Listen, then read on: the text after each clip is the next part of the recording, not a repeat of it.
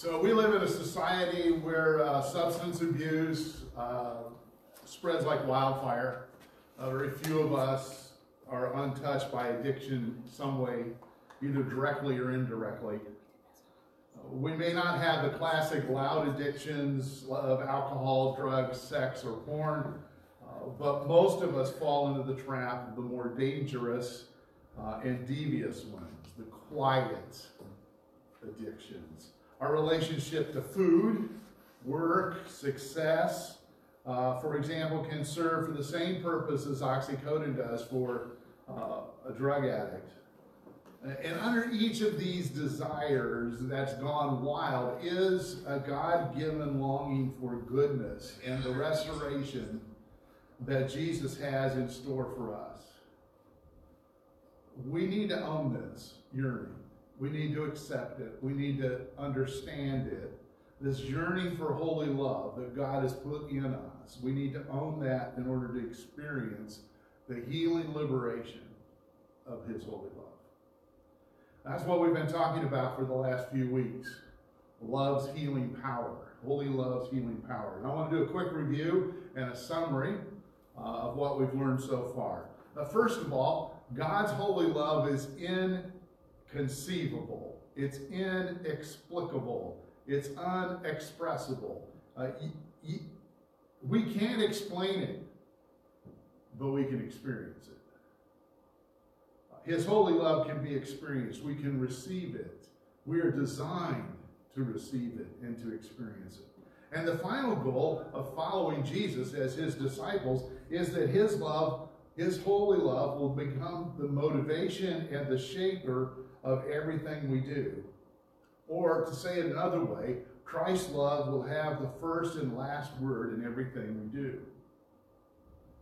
Now, according to Paul in this book of Ephesians that we're studying through this series on holy love, according to Paul, God has in mind nothing short of the full renovation of our human characters. He wants to completely transform us. He proposes to radically transform us.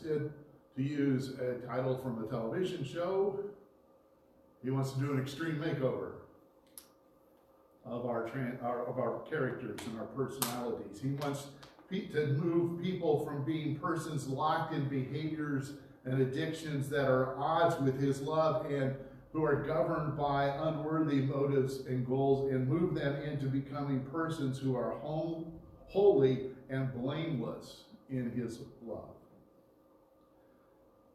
First step in that is to drop the chains of falsehood and live in truth. And these chains of falsehood can be broken when we bravely confess our hurts, habits, and hang-ups to fellow followers of Jesus.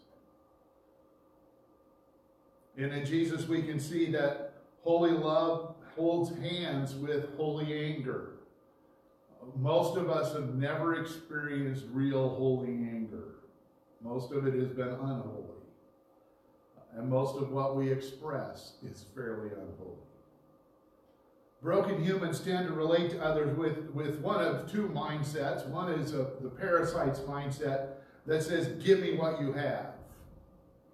This is the thief. Or there's the predator's mindset that says, let me use my power, my control, my possessions to own you and to abuse you and to do with you whatever I want. That's the predator. But see, the Holy Spirit wants to transform us from parasites and predators into God's generous kids. He wants to transform us and give us a partner's mindset that says, let me help you with what I have. God's grace generates generosity in His children. I want to remind you again, because I think it's something we need to remember often, be brought to mind often, and it is that this remaking of our character is God's gift to us. It is an act of His grace and His generosity. It's an act of His love for us. It is an expression of His love. It is not an exercise of our willpower, our grit, or our determination. We can easily fall into the trap of thinking that somehow if we just make a list of rules and obey those commands, that's automatically make us grow. When we do that, though, we fall into a swamp of rituals and regulations, and it all becomes about us and what we can do, and frankly, we're still stuck. We're still stuck with the falsehood of saying, I can take care of this by myself. Can't. We're stuck with that mindset of I need to control everything around me in order to become what God created me to be. Well, we turn to another command today. It's in Ephesians chapter 4, verses 29 to 30. Paul is continuing to talk to us and to the folks at the church at Ephesus in the first century. He wrote to them, and we're hearing it as well. He brings up another command, one that most of us will probably think it would be nice if he had left that one out, but he didn't. He says, don't let any unwholesome talk come out of your mouths. Unwholesome. I'm going to stop there and talk about that word for a moment. Unwholesome. That sounds like junk food, right? Don't let any junk food come out of your mouth. In one of the Gospels, Jesus told a parable where a fisherman caught a great number of fish, brought them on shore, and began to sort them, and he tossed out the rotten, unedible fish. So when I say don't let unwholesome talk come out of your mouth, just join me in thinking with me that this picture, don't let any rotten fish words come out of your mouth. Smell it. Want bad breath? Speak unwholesome words. Don't let any unwholesome, rotten talk come out of your mouth, but only, there's that word, only what is helpful for building others up according to their needs, that it may benefit those who listen. And do not grieve the Holy Spirit of God, with whom you were sealed for the day of redemption. So that's what he says. Do not let any wholesome talk come out of your mouths, but only what is helpful for building others up. Don't grieve the Holy Spirit. So here's the sermon in a sentence. I don't want you to clock out once I've shared this, but here it is. Left alone, left to our own devices, left alone, our speech is poisonous. But with the Holy Spirit, our speech becomes health-giving, life-giving, energizing. It becomes a blessing. It gives life. So hopefully somebody's wondering, how do I work with the Holy Spirit to bridle my tongue? Because frankly, sometimes it says things that I don't even wish that I'm sorry it said. Well, I kind of would like to say, well, that was my tongue, it just got loose, but it's still stuck inside my mouth, so I'm stuck with it. How do I cooperate with the Holy Spirit? First step, identify your rotten speech patterns. Latasha Morrison said something. I like these short little poetic one-sentence statements. They stick in my mind really well. Here's one that stuck from a message I heard her share a few weeks ago. God cannot heal what we conceal. It sounds like something that ought to be on the back of somebody's bumper sticker, but a car on a bumper sticker. But it's true. If we never identify our rotten speech patterns, we can't get healing for them. Now, some destructive speech patterns, some rotten speech patterns are very obvious.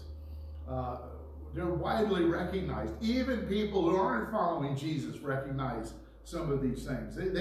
We all seem to know when speech is abusive or violent or vulgar or degrading, and we know that it hurts people, despite all those times that I said Sticks and stones may break my bones, but words will never harm me. Then why do I remember them?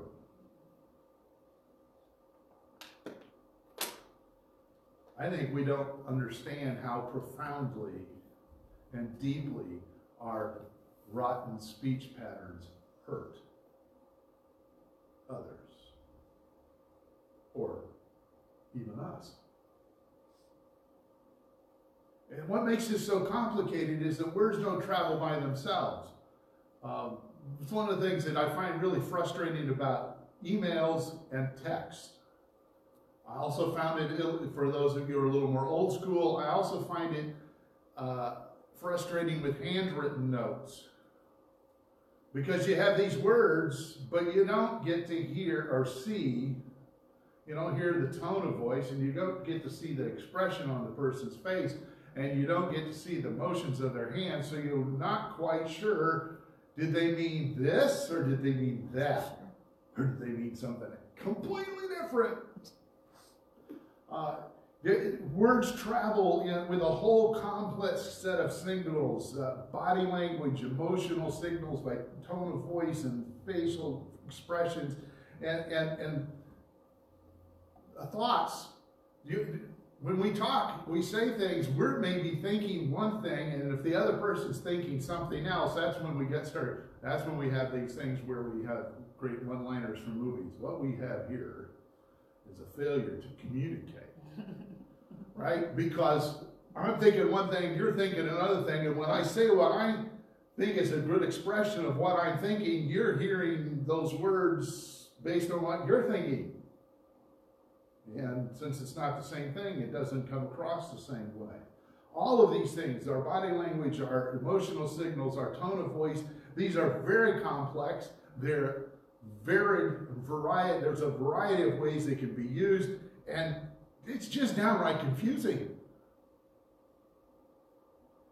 And then Paul comes along and says, stop letting rotten talk come out of your mouth. Stop sounding like a rotten fish. And it forces us to begin facing what's rotten in my language. What's rotten in the way I speak. Now, some of it is real obvious, as we said, but part of it is we tend to downplay it. Remember, we say the little sticks and stones poem, and it's no big deal. My words will never harm you because, well, sticks and stones will, but, right? And we say it about ourselves. And it comes when we face squarely. We need to face squarely all these rationalizations that we make for our speech patterns and start being honest. We need to stop saying, well, I just flew off the handle. My family has always talked like this. I didn't mean it.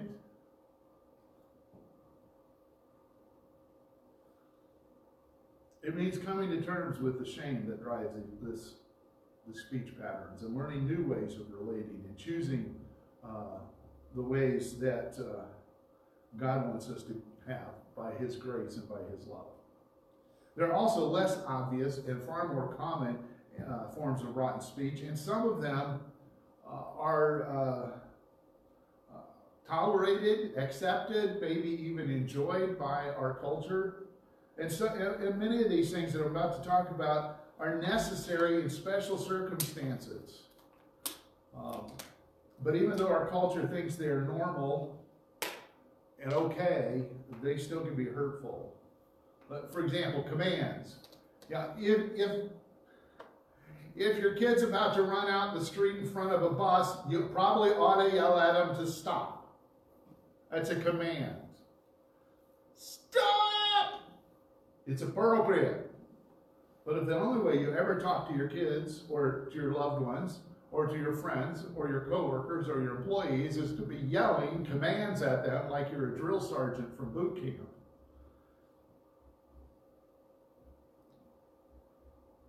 it might not be, it's not helpful, it's hurtful. Another thing we can do, we often do is downplay. Like what you say hurt you really didn't hurt you as bad as you think it did. When we say these things out loud and we think about them, it starts to go, why would you do that? Mind reading. Mind reading shows up in a couple of ways. Well, I know why you did that. You did that, or you said that because. Or, I know what you're thinking. Well, Jesus knows, but no, most other people, well, like 99.9999999% of them don't know. Interrogation. It is wonderful to ask questions. You can't get to know people without asking questions, but if you're not careful, if you ask too many questions, people start getting defensive. Why do they start getting defensive? Because if you ask like 6 questions in a row without ever answering any questions, it suddenly becomes like an interrogation. I am suddenly in the box with a detective who is absolutely convinced I've committed a crime and only is asking questions to catch me. Interrogation takes on this adversarial tone, and if we're always asking questions with a tone of, I'm going to catch you. I know you did it. I'm going to catch you. Then it becomes a problem. This is one, I couldn't find one word for this, so I just made up my own big, long, hyphenated word. Know-it-all advice giving. Some of us are really good at that. You should do this, you ought to do this, man, you should have said that, you could have done this, you obviously don't measure up to my all-knowing, good advice-giving self. So let me help you. Confusing, mixed messages. I have to use this one because occasionally, this is one I work on. Sarcasm. Irony. Irony is a humorous tool in communication, by the way. It's where you say something, it's a comedic thing. It's used in literature, and it's a fine thing. Irony is saying one thing when you obviously mean another. And it is meant to be funny. Irony is okay. But irony becomes sarcasm when it's soaked with anger. So here's these things that are both obviously true and not so obviously true as in terms of being rotten. And somebody may be thinking, well, here's the big deal. Jesus said, make a tree good and its fruit will be good, or make a tree bad and its fruit will be bad, for a tree is known by its fruit. The mouth speaks from what fills the heart. The good person brings good things out of his good treasury, and the evil person brings evil things out of his evil treasury. Here's the kicker. I tell you that on the day of judgment, people will give an account for every worthless, unwholesome word they speak. For by your words you will be justified, and by your words you will be condemned.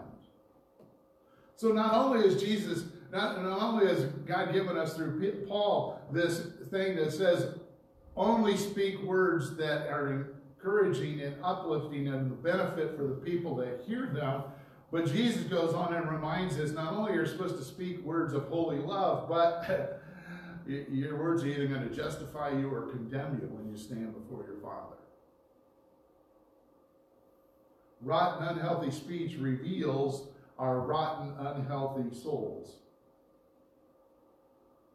There's no excusing it, no denying it, no covering it up. It is all, if we see it, we recognize it, it's all rotten.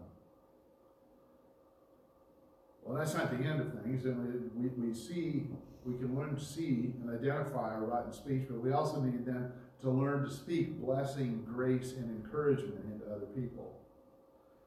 Learning what it means to live in holy love involves learning to speak, not only in ways that don't harm people, but in ways that actually build them up and encourage them and bless them.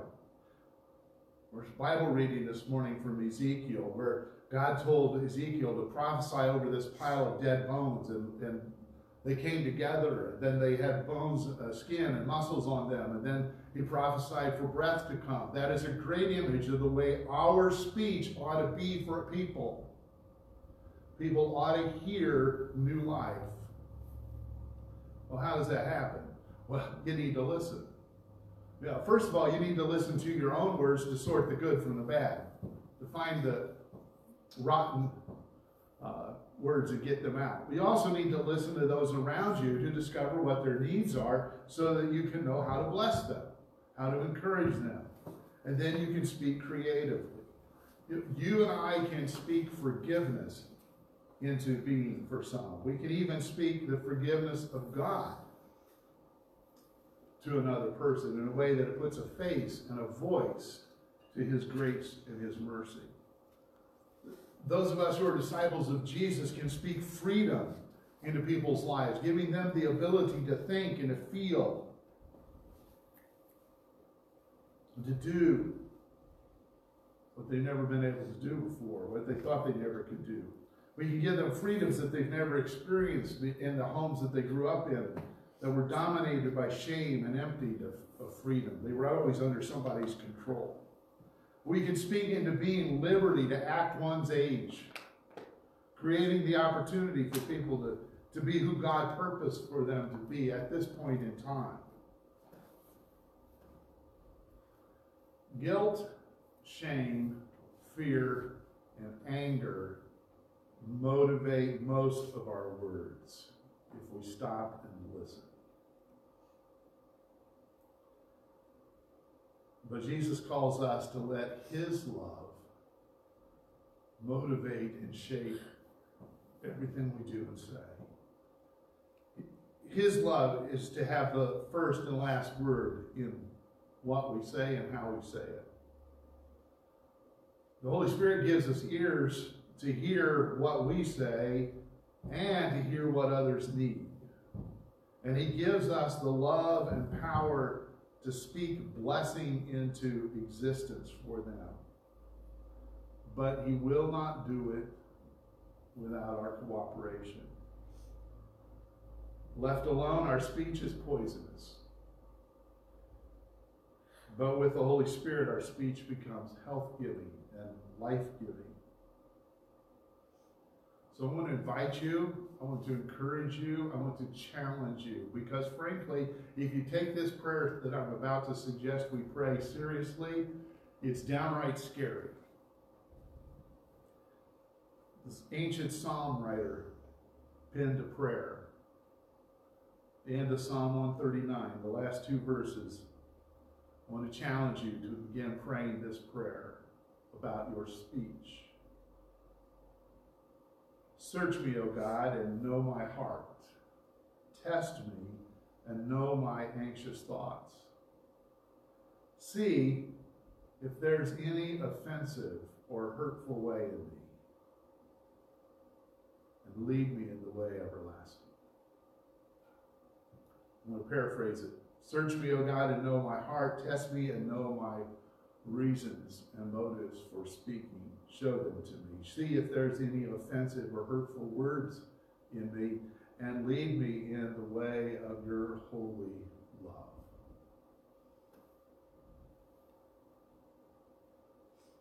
Search me, O God.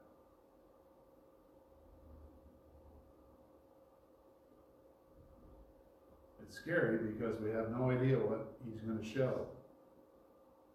It's exciting because we know he's going to heal us as he shows us.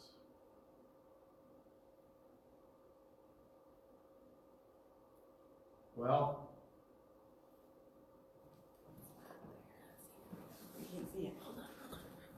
I want you to see what shirt I'm wearing today. We are here to infuse hope. We want to infuse people with the hope of Jesus. That's our mission. Even though we have to maintain social distance, it doesn't mean we cannot reach out and touch people with our words. And we can still act in ways that are loving. You are still sent, church. You are still missionaries to this area. And so as you go live as sent ones, I pray that the beauty of Jesus will shine in your eyes, and that the love of Jesus will shine in your actions, and that the wisdom of Jesus and the love of Jesus will shine in your words. I pray that the grace of Jesus will flow from your heart into the hearts of those around you. go, don't just sit there. You're sent. Amen.